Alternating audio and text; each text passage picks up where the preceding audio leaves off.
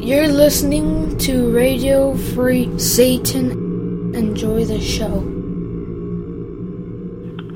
I would like, if I may, take you on a strange journey.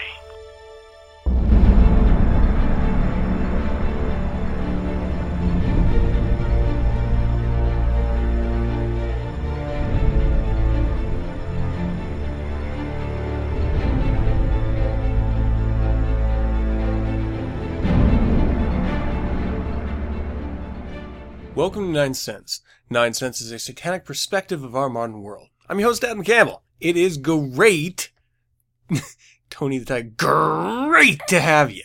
It's December 9th, and I've got a great, that's right, I'm saying great again, show for you this week. Okay, so at the Devil's Advocate, I'm going to talk to you, Christmas time is known as the season of perpetual hope. And the Devil's Advocate, I'm going to give you a little bit of a rant on the trouble with hope from a Satanist's perspective. In the Infernal Informant, I got 2 articles. Pearl Harbor Survivor 91 helps identify unknown dead, and Name Davis, man charged in subway rider's death, blames voices. Yeah.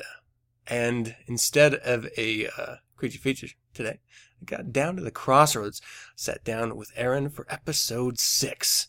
Death Might Be Your Santa Claus. Really, really great episode. Alright, so, before we start the show, I told you last week, and you were informed last year this time, when, it's the holidays, so I want to sort of give you a story or a song and kind of examine it from a satanic point of view. So last week I gave you a Christmas song and wrapped it around the idea of the history of Christmas via Saturnalia. Today I'm not going to take a whole segment for it, but it is the song Santa Claus is Coming to Town. And I've always thought this was a weird song. On its face it seems innocent, but how about we just dive right in, shall we? Okay, so again, bear with me. You better watch out. You better not cry. You better not pout. I'm telling you why. Santa Claus is coming to town. He's making a list and checking it twice. He's gonna find out who's naughty or nice. Santa Claus is coming to town. So, already you're being threatened with the possibility that this dude is coming to town. You're literally, they're telling you not to do things that may come naturally, meaning pout or cry, and you have to keep your watch out. You gotta be looking to the skies, cause he's gonna come, and what is he gonna do? Oh my gosh, what is he gonna do to me? Like, you're just terrified that this dude is gonna become prancing onto your roof. It's kind of weird, kind of stalker, but it's worse because then suddenly he has tabs on you on like a list. You know who else had lists? Nazis. That's right. Nazis had lists. Santa is a Nazi, and you, my friend, are Juden. You are on this list whether you like it or not, and he's making a little check mark right next to your name. Was this man naughty or nice? Oh, they're nice. Yeah, it's good. It's very good. And you're so terrified that they're going to come getting you. It does have a lot of parallels with sort of Nazi Germany, right? I mean, it's weird, and you never really look at it this way. Santa Claus is hunting you. You're on the list. The only thing that's stopping this from being full-blown craziness is wearing, like, a star patch or something. It's crazy, right? He's gonna find out who's naughty or nice because he asks questions. Because he makes your neighbor turn you in if you don't fall in line goose-stepping to the Christmas tree. Yeah, that's right. It gets worse. He sees you when you're sleeping, and he knows when you're awake. He knows if you've been bad or good, so be good for goodness sake. Oh! What the fuck? What is it? So now there's eyes on you. Like, before, you were supposed to be looking out for him. Now, he's watching you. Yeah, it's like that old joke. This call is coming from inside your house. Ah! Okay, so he knows what you're doing. That time when you were homesick, watching Sally, Jesse, Raphael, and for whatever reason you thought it would be a great time to touch yourself in the wrong way, he saw it. Yeah. Now, normally Christians sort of shelf powers like that for their grand God. This one time a year, they allow this fat, dirty, gross dude with a beard to watch you? Like, what if you're in the tub and you're being bad? On my book, that's a good thing, right? So, and so I guess everything is a little bit relative. So is it good to him? Or is it good to you? Because I think it matters. I mean, there can be serious, and what moral code is this guy operating off of? Obviously, he has no problem spying on people. He has no problem threatening children about him coming to town. And he keeps tabs on you, keeping lists and check marks next to your name. This guy is a monster. With little tin horns and little toy drums, Rudy Toot Toot and Rummy Tum Tums, Santa Claus is coming to town. Don't even ask me what that means. It's like a train running down the tracks, hauling more of you Santa lovers to your burning incendiary devices. And again, he sees you when you're sleeping, and he knows when you're awake. And he knows if you've been bad or good, so be good for goodness sake, goodness sake. What does that even mean, goodness sake? You better watch out, you better not cry, you better not pout, I'm telling you why. Santa Claus is coming to town, Santa Claus is coming to town, Santa Claus is coming to town. And yes, there's other verses, and I'm not going to go into that. I just wanted to bring that different perspective to you. A little weird, right? This dude is a freaking pervert, a voyeur, and he's coming to town.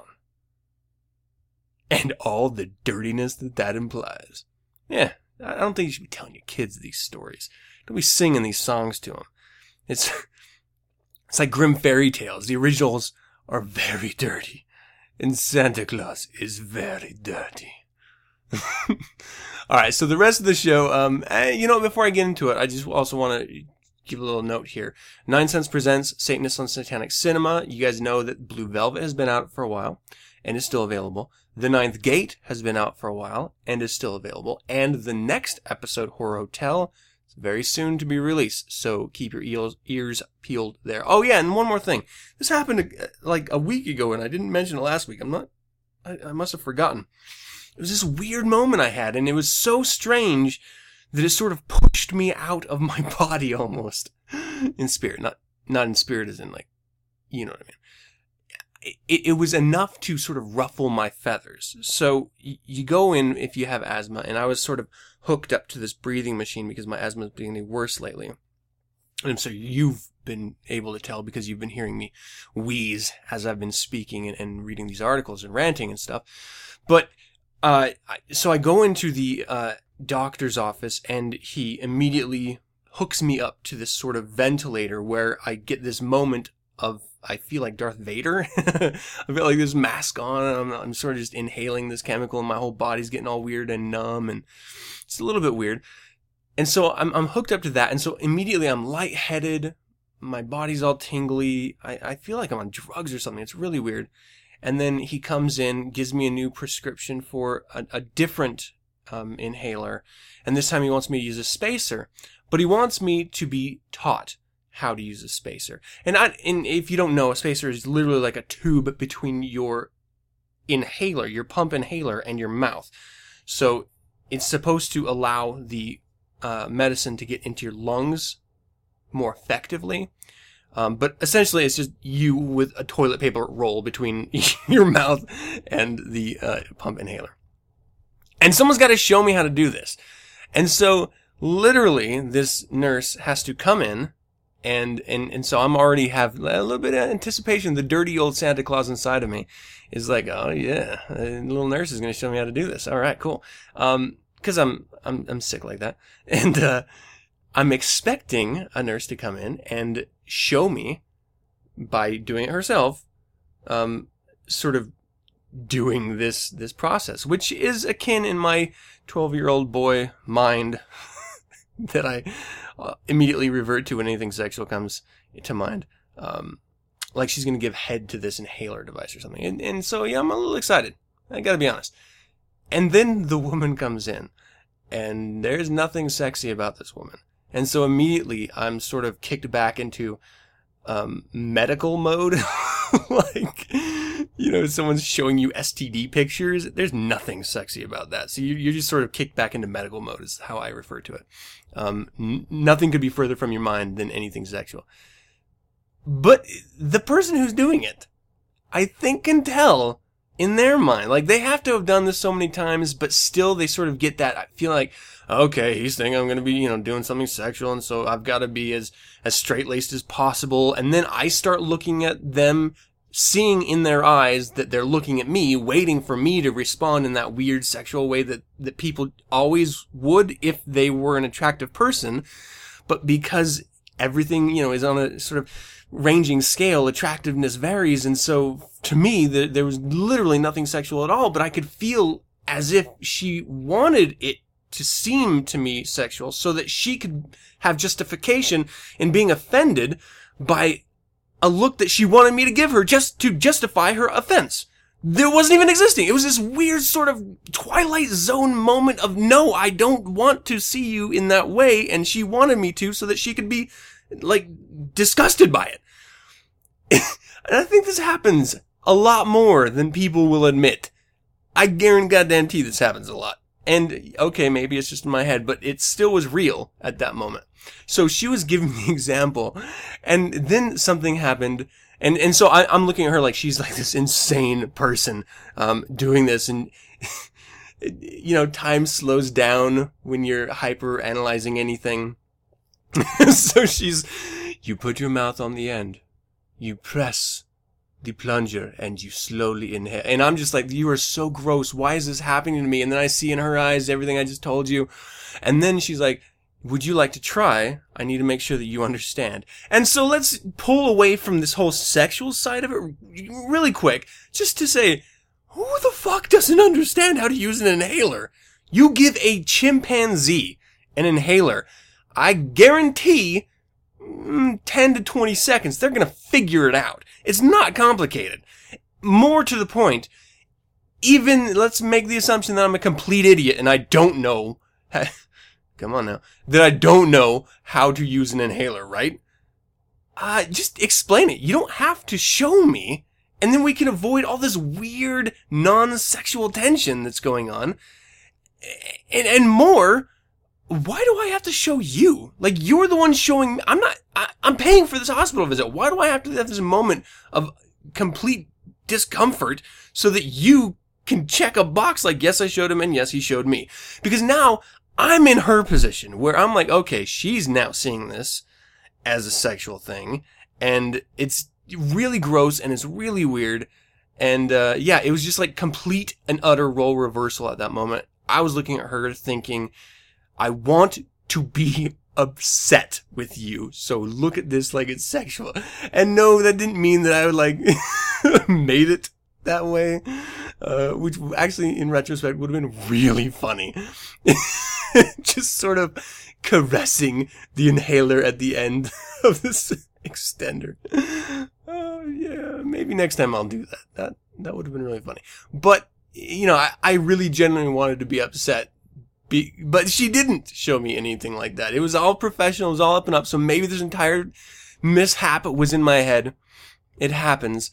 But I just wanted to share that it was just so weird because I was just kicked out of my body. Like, I know exactly what she is thinking right now.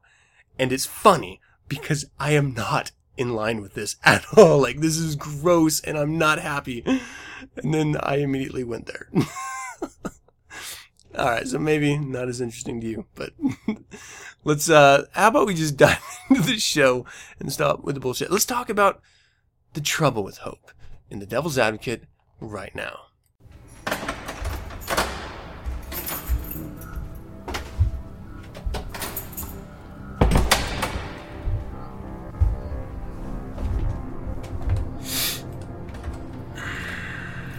You say why? I say, why bother? How you done? Great. Let's cut the bullshit and get real. Why this purity you feel about evil? For Christ's sake, why? Don't lie to me. I guess, Father.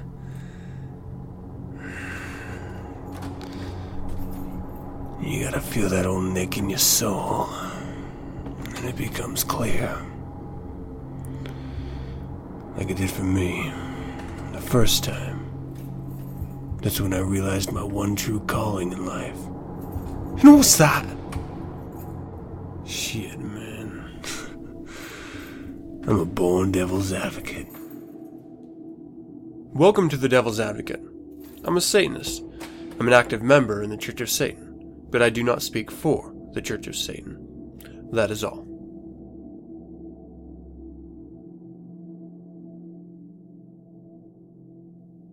It is the season of perpetual hope. So I was raised in a household that was very much Christian, and this time of the year, everyone tried to sort of thrust this idea that put your troubles away, anything can happen if you just have hope. Things will just work themselves out. It is, I don't know, divine providence, or Jesus watches and backs Santa's play or something. I'm not entirely sure of the reason or even really where it first came from. But I got a problem with this. And then there's a couple reasons why I have a problem with this, but I'm going to sort of just land on one and sort of beat it to the ground here for a minute. And if you'll indulge me. I'm a Satanist. And so hope is a word I don't use very much. I mean, superficially, I hope you have a good day. I'll use it like that. Or you know what? I hope your fun drive goes really well. I'll use it like that. It's not something I take literally, like, I am hoping. Ooh, and like, the process of hoping is just like making tiny fists with your hands and feet and squinching your face up. Ooh, make it happen just because I'm hoping. That's counterproductive. You must well be praying that it's going to be working. There's literally nothing coming of that. What you can do, on the hand, my friends, is make it happen. Like, instead of putting all of your strength and your peace of mind into hope, the season of perpetual hope, well, get your ass out there, work a little harder, make a little more Skrilla to do whatever you hope is going to happen. I mean, that's really what this comes down to, right? It's if you're hoping for something, you're just sort of wishing. And if you want something to actually happen, you do it. You actually physically do it. That's really, I mean, you can boil a lot of these things down. That's one of the core differences between a Christian mindset and a satanic mindset. Christians are happy with hope. They're happy with faith, and they're happy with prayer. That's great, whatever. Let them stay there and be counterproductive. Satanists are going to work for whatever it is. So if your loved one is in the hospital and you're hoping they pull through, get your ass to the hospital and improve their perspective. Be involved in the process. Get multiple doctors' opinions and have them run tests instead of hoping for a better recovery. Oh, I hope it's going to happen. Get involved in the process. And though the end result may be the same, at least you were doing something productive. And that's really what it comes down to. I mean, you live your life, and hopefully you are doing it with the reins in your hand, right? I mean, you're guiding your own existence. I hope. I mean, if you don't, you're just being batted around like a bag in the wind with some weirdo from American Beauty videotaping you. Reference? Anyone? Oh, okay. So as a Satanist, you have to be involved. And that's really what this comes down to, is that this is the season where a lot of people have nostalgia for the way they were raised. And there's nothing wrong with that. You may have a connection with music or visuals or togetherness. And there's nothing wrong with that. Satanists love and have discriminating love with those around them. Not necessarily active love. That sounded kind of weird. But you know what I mean. We discriminate, and so we choose what we want, and so we appreciate it that much more because that is selected love. It's not just sort of like this communal sense of love. And we don't hope that things will work out right. We don't hope that this time of the year the bill collectors will just forget about our debt. No. Hopefully you're not living in debt. See, I'm saying it again. You're working and you're paying off any debt that you may have. You want to stand on your own 2 feet. And if you cannot afford that Christmas that you want to provide for your girlfriend or your family or whatever it is, you don't buy it. You don't hope that financially things are going to work their way out. You are responsible about it. And don't get caught up in the consumerism that, and here's another thing, whether you celebrate Christmas or not, there is this sense of giving this time of year. Be discerning. Don't hope that money will just go to the right place. Don't give to charities without looking at it if you're going to give to anyone at all. And let me tell you something. There's nothing wrong with saving your money for a rainy day that actually matters. That doesn't just happen to fall at the end of the month and society tells you have to dump it all on something. You don't. I mean, whatever the traditions in your family are, whatever traditions you're happy with carrying on, that's great. But don't do it with hope, because hope is a killer. You hope God will take care of you so you don't vaccinate your children or you don't go to the doctor. Shit happens. That stuff happens. We have modern medicine. We have the miracles of modern medicine at our fingertips. Why would you hope things could get better? They are. Just get out there and do something about it. Don't fall into the hope trap. And I've sort of beaten this to death, so I'll stop here. But yeah, the season of perpetual hope is bullshit. Hope will leave you broke. Don't hope. Work. Work your ass off for whatever it is that you're hoping will come to pass. It'll be more tangible, and you will have your life holding the reins and not being batted around. It's important. Let's go ahead and move on to the Infernal Informant. Listen up, okay, y'all daddy. Good news, there's no devil. Bad news, well, there's no heaven. There's nothing to see. I'm your Infernal Informant. Alright, the first article is from CNN.com. Pearl Harbor Survivor 91 helps identify unknown dead by Phil Gast. And this was posted on the 7th. Warren P. Hickok broke his right leg as a boy. Peyton L. Vanderpool Jr. had a missing front tooth. Those physical characteristics eventually aided the identification of the men, decades after they were killed on December 7th, 1941, during the Japanese attack on Pearl Harbor.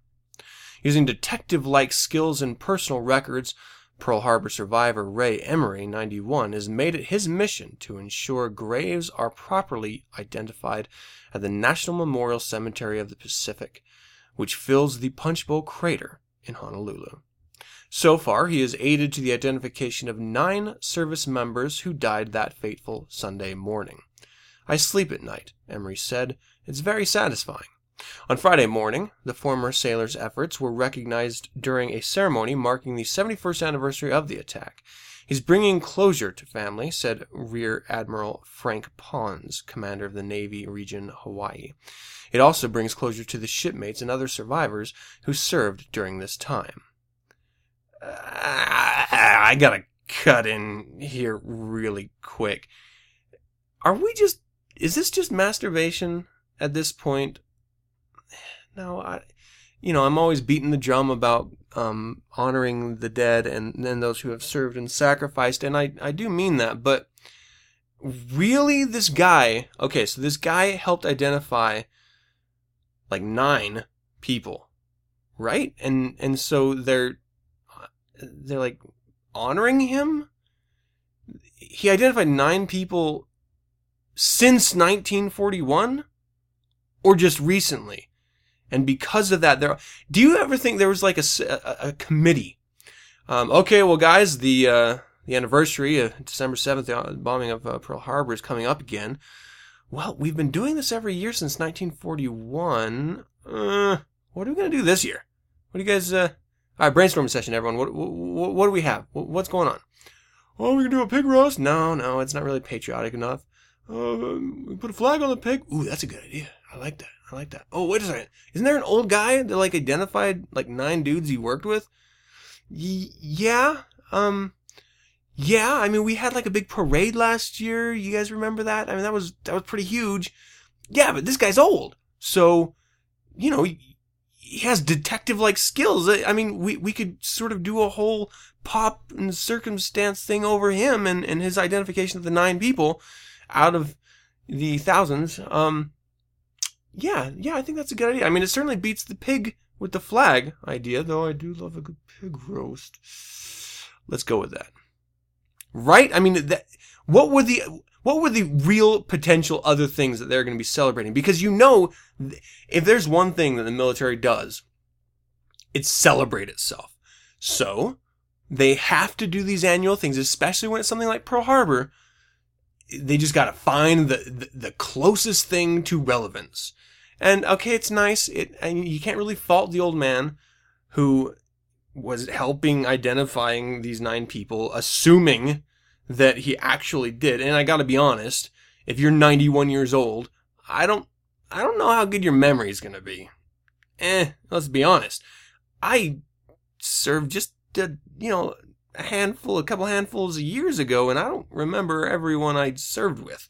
I certainly couldn't tell you that if I was being bombed at the time, which ones took it which way and where they were. I would really have been thinking about myself. So it's sort of weird that we expect this old guy to be able to literally identify these bodies. But then you got to ask yourself, does it even matter? Does it matter?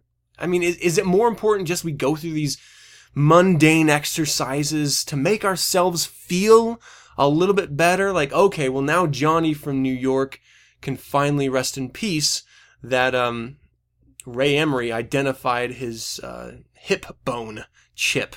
That was all that was left of him. Like, that's what we're talking about here.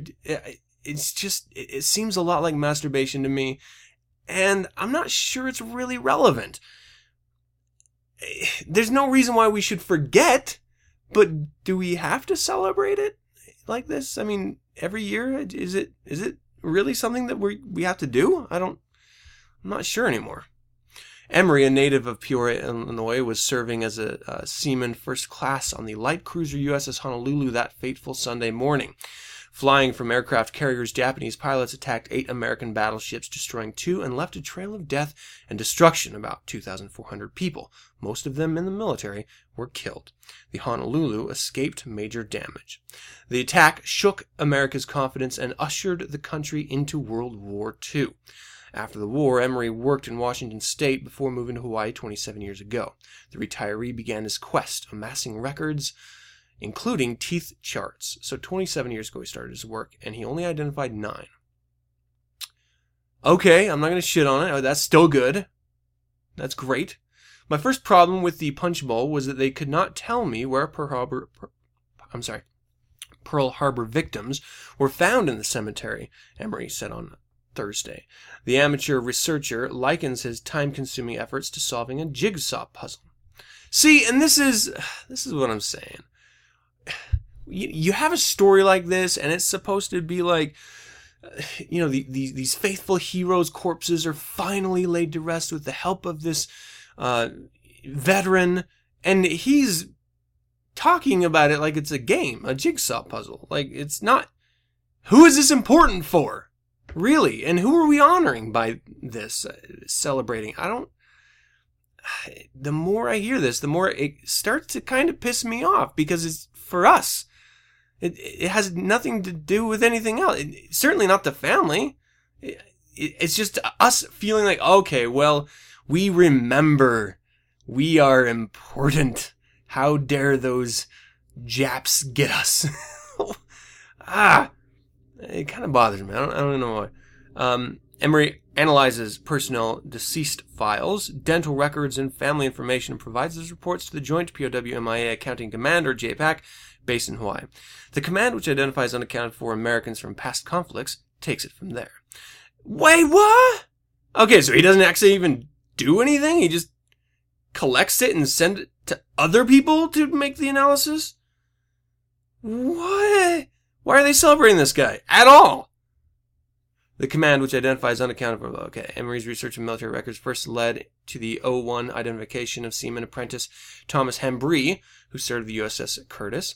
Dental records and a photo helped authorities identify Vanderpool, assigned to the USS Pennsylvania. According to JPAC, about 330 of those killed in the attack were buried in graves marked unknown at the Punch Bowl. In November 03, Emery contacted JPAC, suggesting that the grave of an unknown soldier could be the seaman's second-class Warren Paul Hickok. The remains were first buried in Honolulu's Nuuanu Cemetery before being moved to the Punch Bowl. Officials used Emery's information as a starting point for research, and they later locked in on Hickok after second examination of the remains. We got lucky in our re-examination of the case, a JPAC historian wrote. During the original processing of the X2 Nuuanu, they noted the paperwork that had a healed right femur. Hickok's medical records had no indication of this injury, but when I looked at his paperwork from his enlistment to the service, paperwork that wouldn't have been previously available, I noticed that he had written that he'd broken his right leg as a boy. Pons called Emery a hero. Is that what a hero means? Because maybe if he's a hero because he fought in the war, he's not a hero because he looked at a medical record about a victim, a casualty of the war. That a hero does not make, my friends. And I want, he's already a hero because he fought against the Japanese and the Germans who were attacking America. That makes him a hero. This does not make him a hero. You cannot be a hero for looking at records and discovering that this dude who was previously unknown just broke his leg, and then that solves who he was.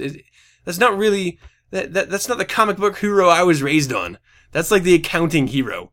That's it's like a medical examiner's hero. Again, everything has a sliding scale, but I learned from him firsthand that we've done a lot, but there's still a lot to do to identify those who have lost lives.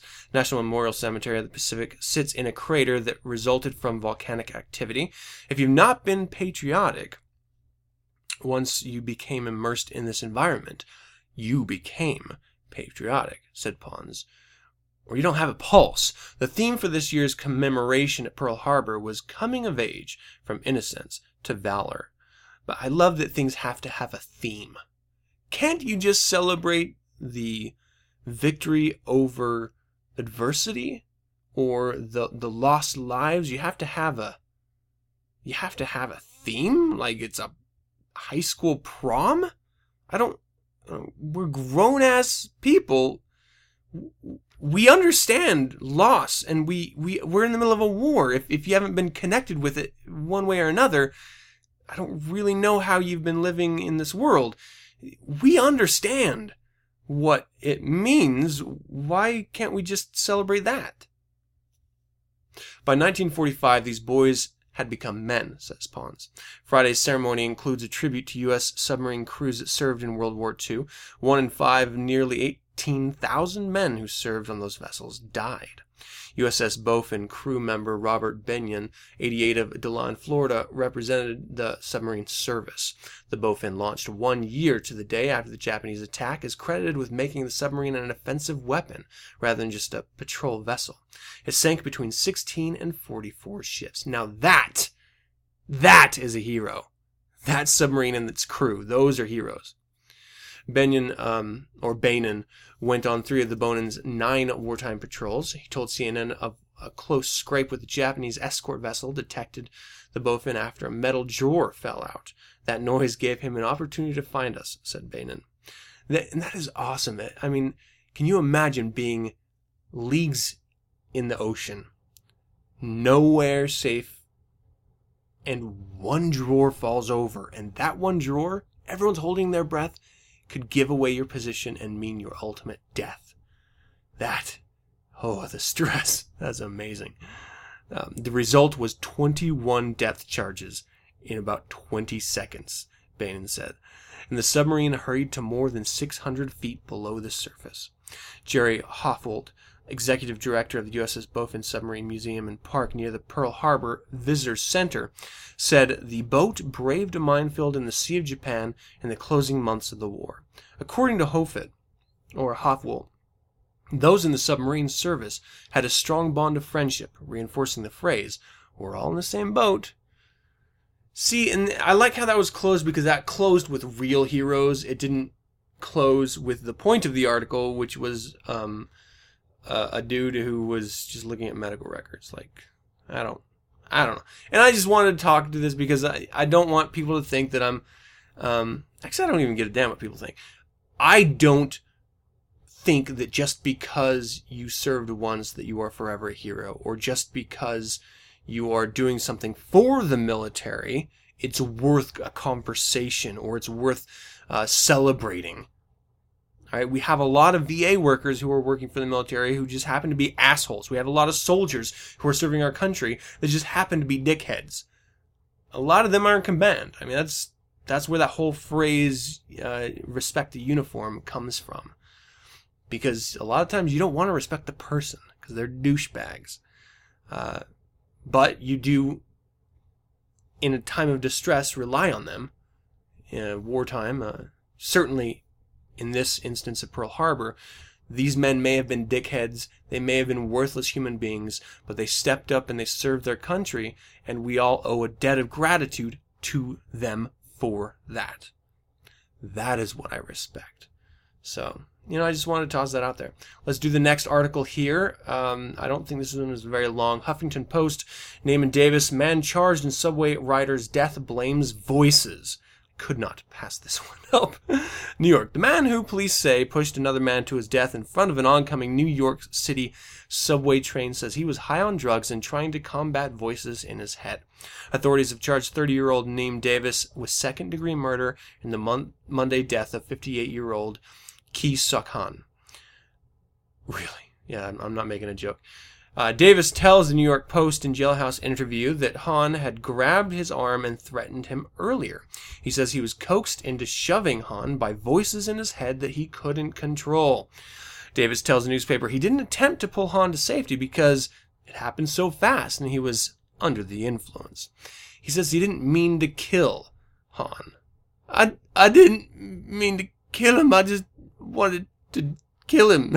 And I love, why can't we just take responsibility for what we did? First of all, take responsibility for that you're a drug-abusing dickhead. I'm calling a lot of names here today. I don't really know why. But you're an addict. You're not a responsible human being. So you don't really deserve the same rights of every other citizen that's not an addict, in my opinion.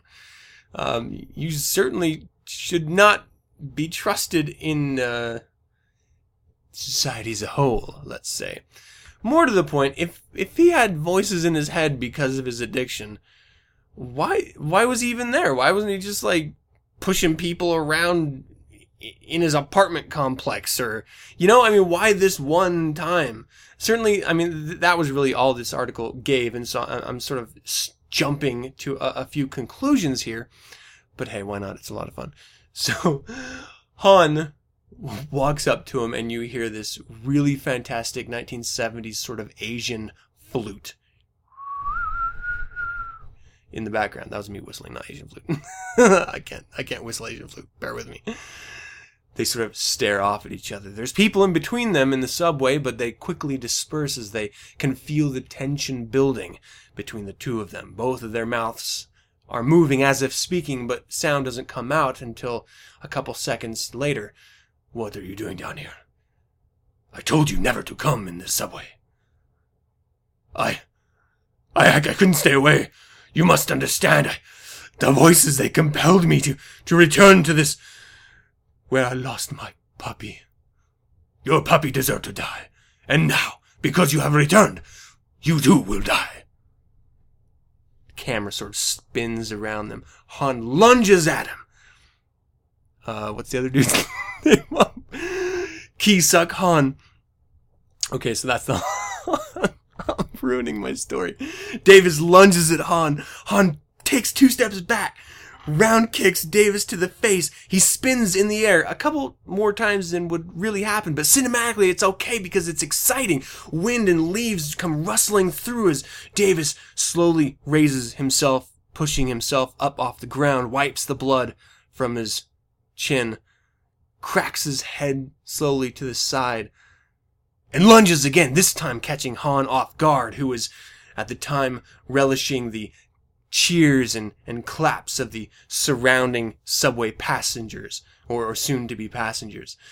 Han doesn't know how to react as Davis quickly wraps his arms around him, the smell of crystal meth emanating from his rotting, gaping mouth.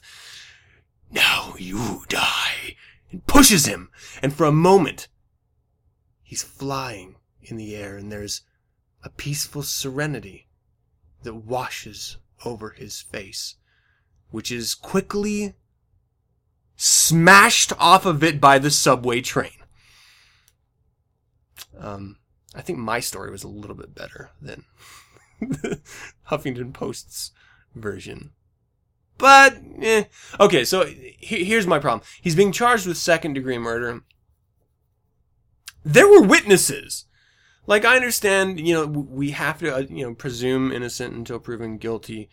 But there's witnesses. He admitted to doing it. He's an addict.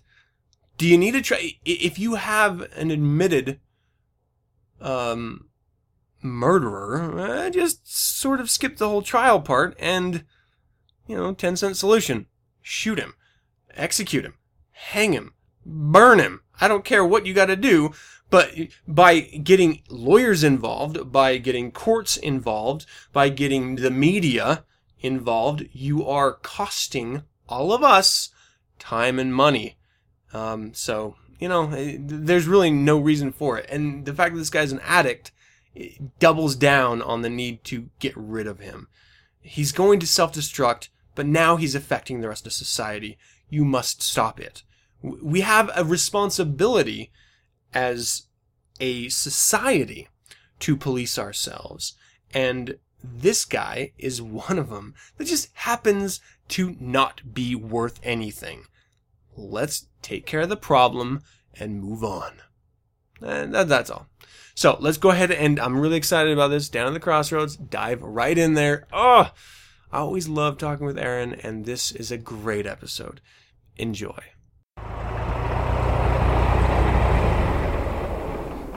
There you will. Sure you won't stay out in this blackout? Sure is dark tonight. Thank you for the ride, sir. I think I'll be fine. Suit yourself.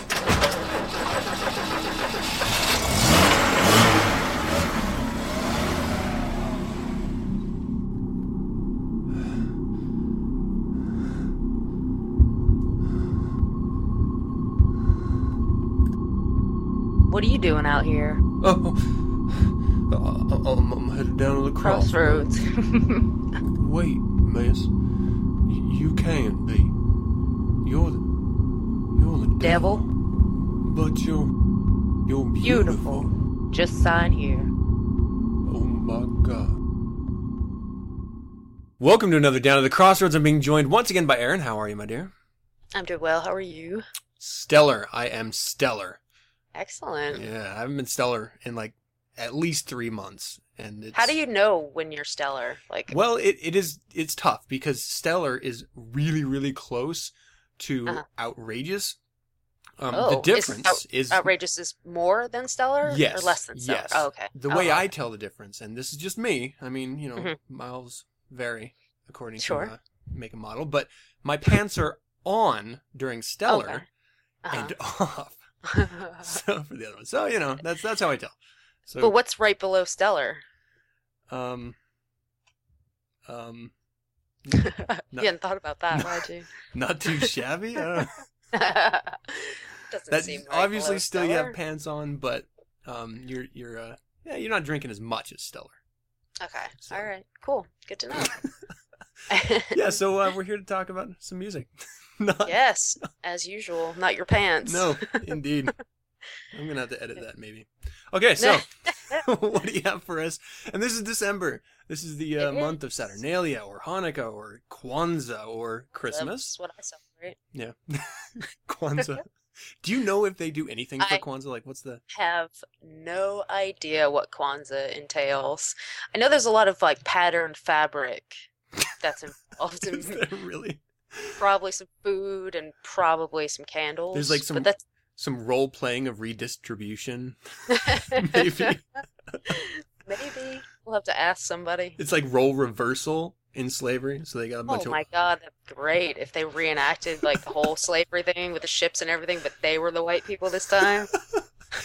Would it be offensive to you if they went in whiteface? Nothing offends me. Almost nothing offends me. So I would love it, actually. I think that would be phenomenal if they were all in whiteface. I would pay good money to see a black man playing it straight in whiteface.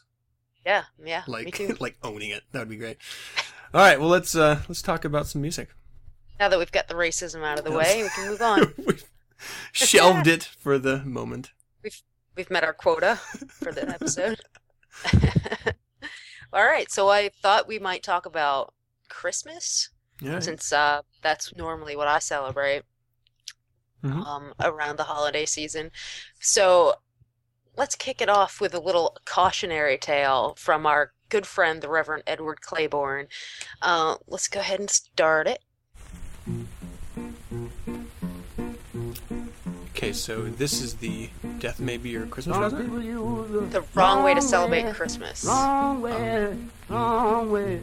Some people use the wrong way to celebrate Christmas Day. Yeah, don't be fooled by the picture on the video that says Death May Be Your Christmas Present. Yeah. I'm digging this.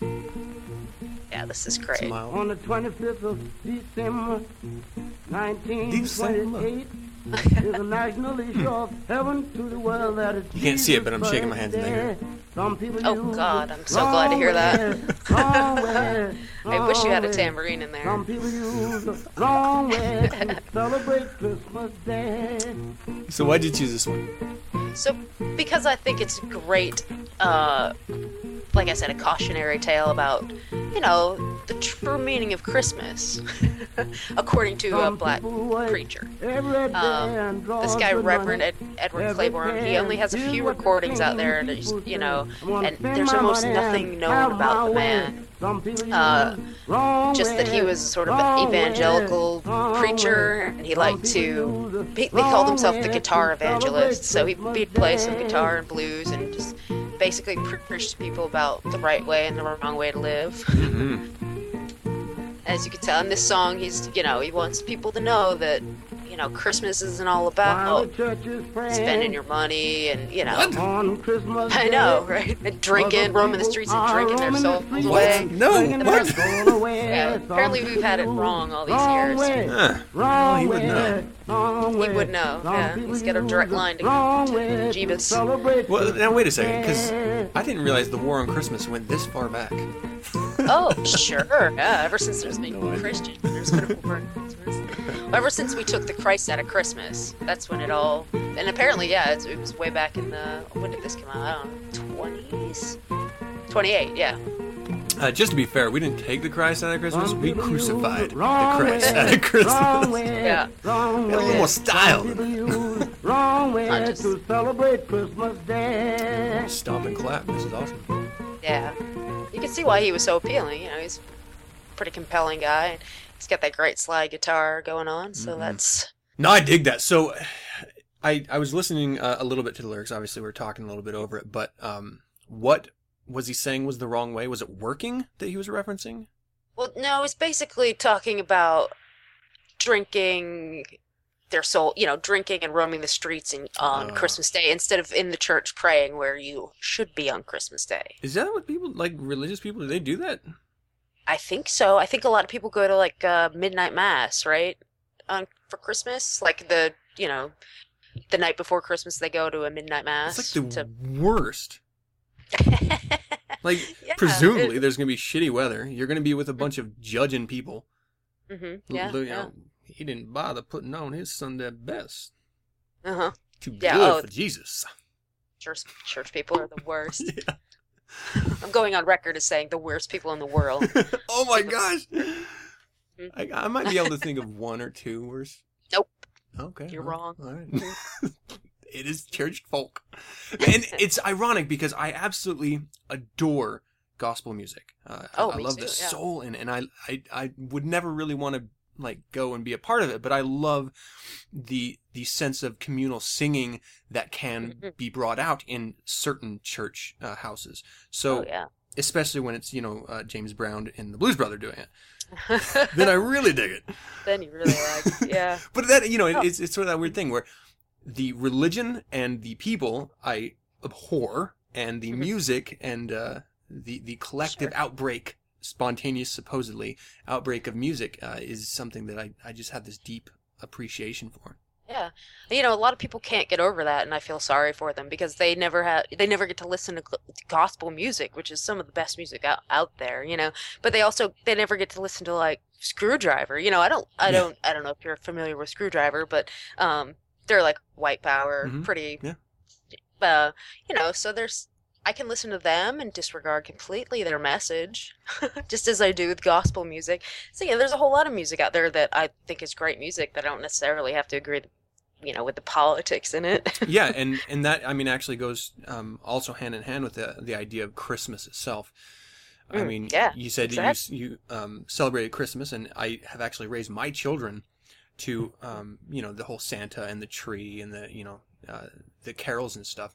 So even though in some of these songs there is reference to religious dictate, we sort of just shave that off the end and focus on the fun part, which is the magic of Christmas. So absolutely, I think a lot of folks that are raising their children, in a secular household, they maybe struggle with that. Like, do we do the Santa Christmas thing? And I think at this point in time, it would be cruel to children if you didn't allow them to celebrate Christmas and get the presents that their friends are getting. You were raised Mormon, is that right? Oh, yeah. So you didn't get to celebrate Christmas as a kid, did you? Yeah, they do. Yeah. Oh, they do? Okay. Yeah. It's not like Jehovah's Witness, I think. Oh, okay. Maybe it's, them, I think, are the ones that don't. Oh, okay. I apologize. I don't know anything about it. Oh, you're better for it. Do you want to jump in the next one here? Yeah, we might as well. And I'm also going to, because I had some feedback. Oh, really? Who said, do you talk over the songs the whole time? Yeah, usually. And I said, so I'm going to try to talk a little bit less, and maybe we can talk more after. But, what? No, we'll stick to our usual format, but I'm going to try to talk just a smidgen less, maybe. All right. Well, for the record, I didn't see any of that feedback, so I am going to be talking my ass off, especially now that I heard that. No, okay, so the titles and the artists are spoken to, so you should definitely be checking out these amazing artists that Erin is bringing up every week, and I'm speaking to that person right now. But if you want to hear that music, it's sort of like any commentary on anything we do. Ideally, if we reference an article or an essay or a book, you're not going to be sitting here expecting us to read it verbatim to you. You're going to, be interested and look it up for yourself and go enjoy it on your own time and everything. So, so fuck you guys who said that. I do appreciate people wanting to hear these amazing songs, and you're going to, but don't expect uninterrupted because I can't. That's not how we do it That's here. That's not how I roll, motherfucker. Not the down to the crossroads way. Yeah, so... All right, so let's start our next song, shall we? And we'll just jabber all over listeners. All right, ready? Yeah. Here we go. Get up from there, woman. For what? This is Without a Victoria child Spider? or chicken on the That's yard? right, yep. Now you might remember her from the Halloween Down to the Crossroads episode. She was talking about the bloodthirsty blues on that one.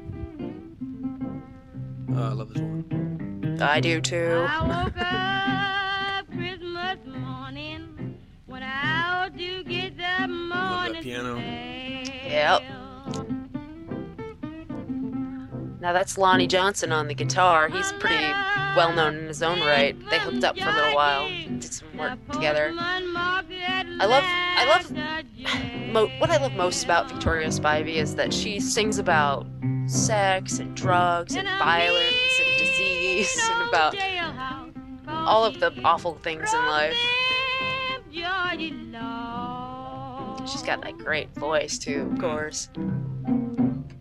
Now, unfortunately, I couldn't find anywhere on the internet the lyrics to this song, so I don't know what they are exactly, except what I can hear. But I do know that she has a man who broke the law in Georgia, and now he's in jail. Criminal. Yep. And there she says, and he won't be around for New Year's because death will be his Santa Claus. Oh, no. Oh. This is a great line, too. She says, my man's so deep in trouble the white folk couldn't get him free. You know what? You know shit's really bad when the black people can't even... the white people can't even do anything for you. Yeah, they write the laws and they can't even circumvent. No.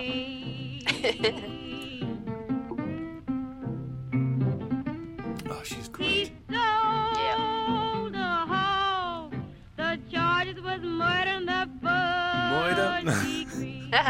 Moida in the first degree. I love this. I never had a Christmas with trouble like this before.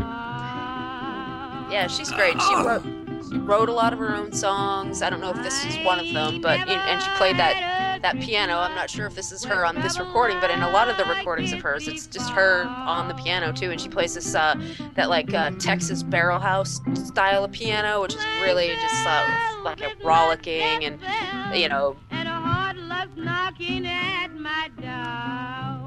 Oh, I love that call of hers. She's, she started playing in the whorehouses and the barrel houses, the bars basically in Texas in the 20s and 30s, and she picked up, I guess, her piano style there. And I guess that's where she got a lot of her ideas about what life is all about, sex and drugs and violence. That makes sense. I can see that. Brothels and...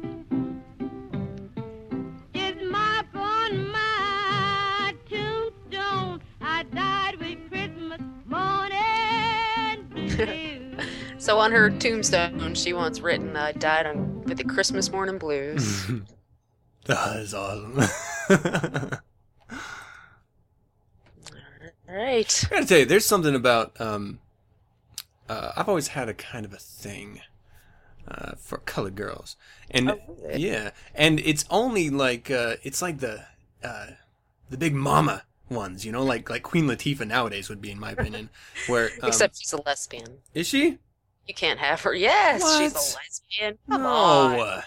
Yes, she's off the list. Sorry. Fuck. All right. Well, replace her with what's his name, Tyler Perry. in a dress, obviously. I can tuck it to the side. Yeah. It's fucked up. No, it's that idea like normally I would never be attracted. It's just not really the look I go for. But when these women start singing like this, and it totally pushes the visual out of my mind, and all I can think of is that draw and that the passion that they're pushing out of their mouths, and it's amazing. It's very attractive to me. It's weird. Yeah, it's sexy. I agree. Yeah, absolutely. What do we have next? We're gonna play some Sonny Boy Williamson. Oh, so let's go ahead and hit that play button.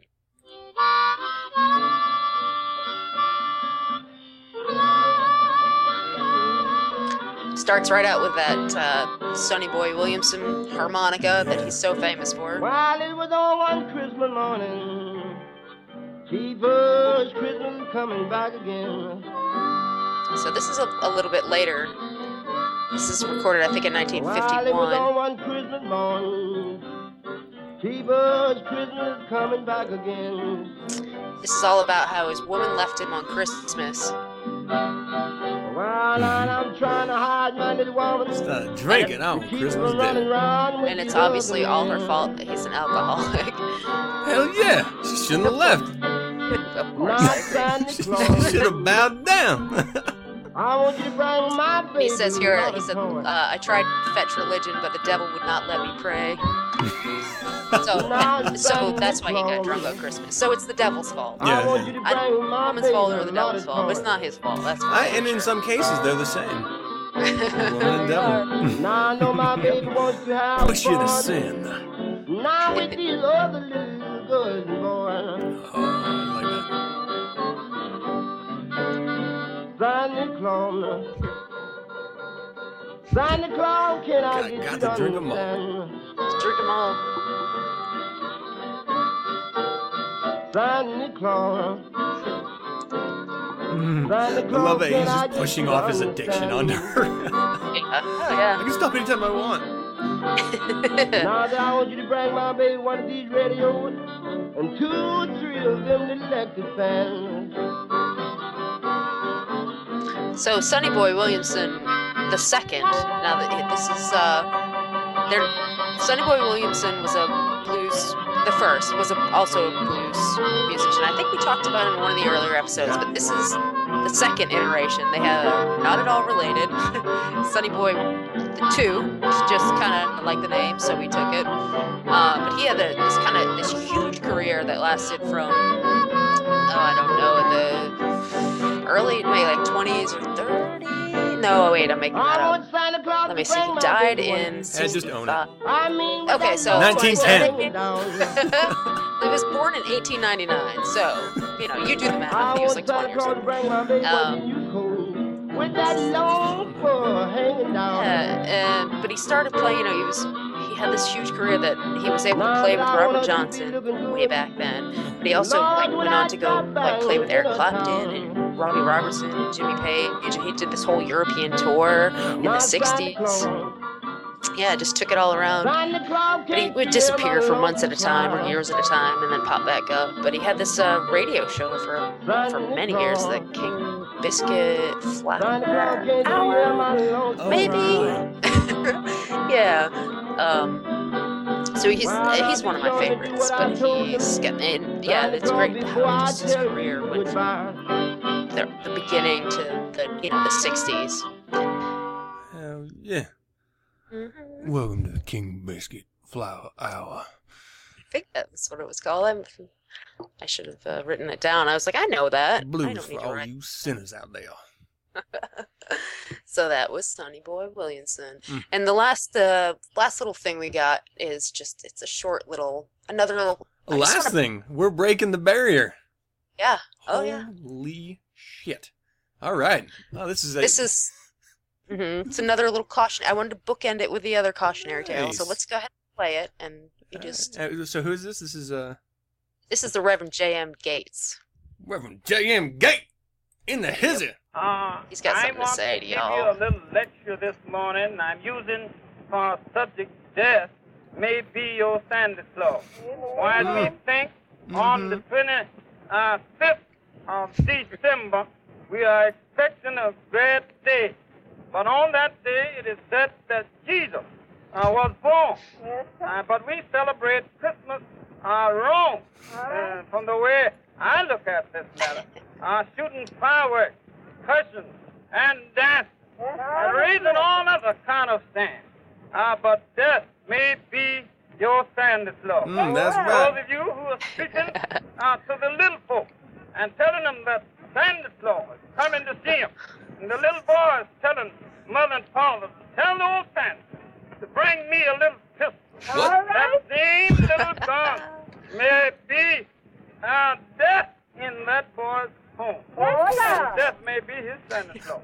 That little old girl is saying to mother and to father, tell the old Santa Claus to bring me a little deck of cards that I may play fine up in the parlor.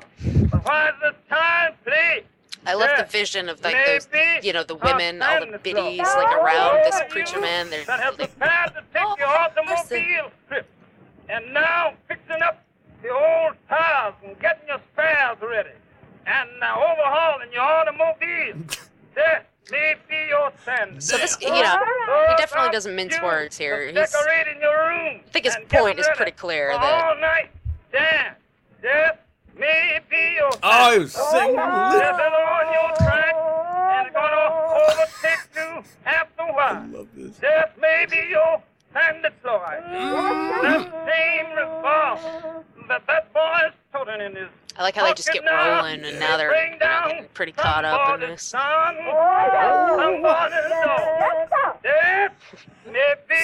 Claus. Yeah. Oh, boy. Santa wants to kill you. If I knew I was Santa just wants born dead. Preach it. this morning, and but said Santa deep never down liked you. in my heart, gonna live. Can't guarantee it's the halitosis, but ain't helping If none. I were you, I'd turn around this morning. Death may be your Santa Claus. Death's been on your track. This is my ever new since favorite you Reverend. born. Innocent in the world. Death winked at your mother 3 times before you was born. Yes. Feel it. Death is gonna bring you down after a while. That is stuff, huh? Death may be your Yeah, Santa. I feel, I want to go to church now. Badass. All right, is that the midnight masses? Because I might be popping in. I think that's what happens at those midnight masses. Do you think that's the message they share nowadays? Yeah. Jesus, the Lamb brings peace, but Santa Claus, he'll bring a death. I say to you. So that's I hope the name of the episode is going to be "Death Might Be Your Santa Claus." Done and done. Badass. Well, thank you. Those were some amazing, amazing tracks. Thank you. I hope you have a merry little holiday. Oh, you too. Thank Yeah, you. that's right. A little bit of sinning. Definitely some drinking. Oh, for sure. And try not to have any death. Try not to. Yeah. I think Santa likes you. I hope. I don't see why he wouldn't. Yeah, that's true. I mean, I do. All the good work you do on his behalf. It's true, though. I give the gift of sin. And, like, what is greater than that? I'm, like, doing half his job for him. I should be getting, like, some of them damn cookies. I think Santa hates Christians, actually. Yeah, that's why I bring Now death. that I think about it. Yeah. That's true. All right. Well, that's good stuff. Christmas, everybody. All right, and everyone, you can check out Erin online and send her more talking over music hate mail at her Facebook page. That was a face-to-face feedback, by the way, and I'll tell you who it was when we're done. Well, I'll call him out. Well, for all of you who haven't sent the emails, send them. Go to Down to the Crossroads on Facebook and contact Erin. Let her know that it doesn't matter. It doesn't matter this time of year whether we talk over the music, as long as Santa Claus. Hallelujah. All right, and you can also reach her on Twitter at ChelseaGirl19. Once again, it has been an absolute pleasure. Thank you for joining me. Pleasure is all mine. And that is going to do it for another show. I hope you enjoyed it. I would love to hear from you. Visit the website 9centspodcast.com and send your correspondence to info@9centspodcast.com. Let me know of any suggestions, critiques, corrections, or general comments you might have. The holidays are on us, and I got you back. Asp Apparel's official 9 Cents clothing and accessories found at aspapparel.com. My children's book, How Crow Got His Scare Back, you can find that at crow.adampcampbell.com. And 9 Cents presents Satanists on Satanic Cinema, found at satanists-on-sataniccinema.com. It's 9 cents. It's the holidays. It goes together like peas in a pod or Santa and death. It's the same thing. Two sides of the same coin. Spread the word and help support the show. You can visit the Satanet Facebook, Google+, Twitter, or MySpace page for 9 cents and get updated on weekly topics. Listen to the show at RadioFreeSatan.com or download the show Monday nights via my RSS feed, found at 9centspodcast.com. We're also on Last.fm, Stitcher, Spotify, and YouTube, so look for us there. You can subscribe via 9 cents via iTunes by searching 9 cents. Don't forget to leave a rating or comment. Hey, and I actually got another comment and a couple more ratings since I last checked. So thank you very much, everyone. I do appreciate it. Let's keep it up. Let's keep bumping 9 cents up. If you'd like to learn more about the Church of Satan, visit churchofsatan.com. And if you'd like to hear other fine satanic voices, music, or personalities, visit radiofreesatan.com, the source for online satanic media. Once again, thank you for joining me. And as always, I'm your host, Adam Campbell, and until next week, hail Satan!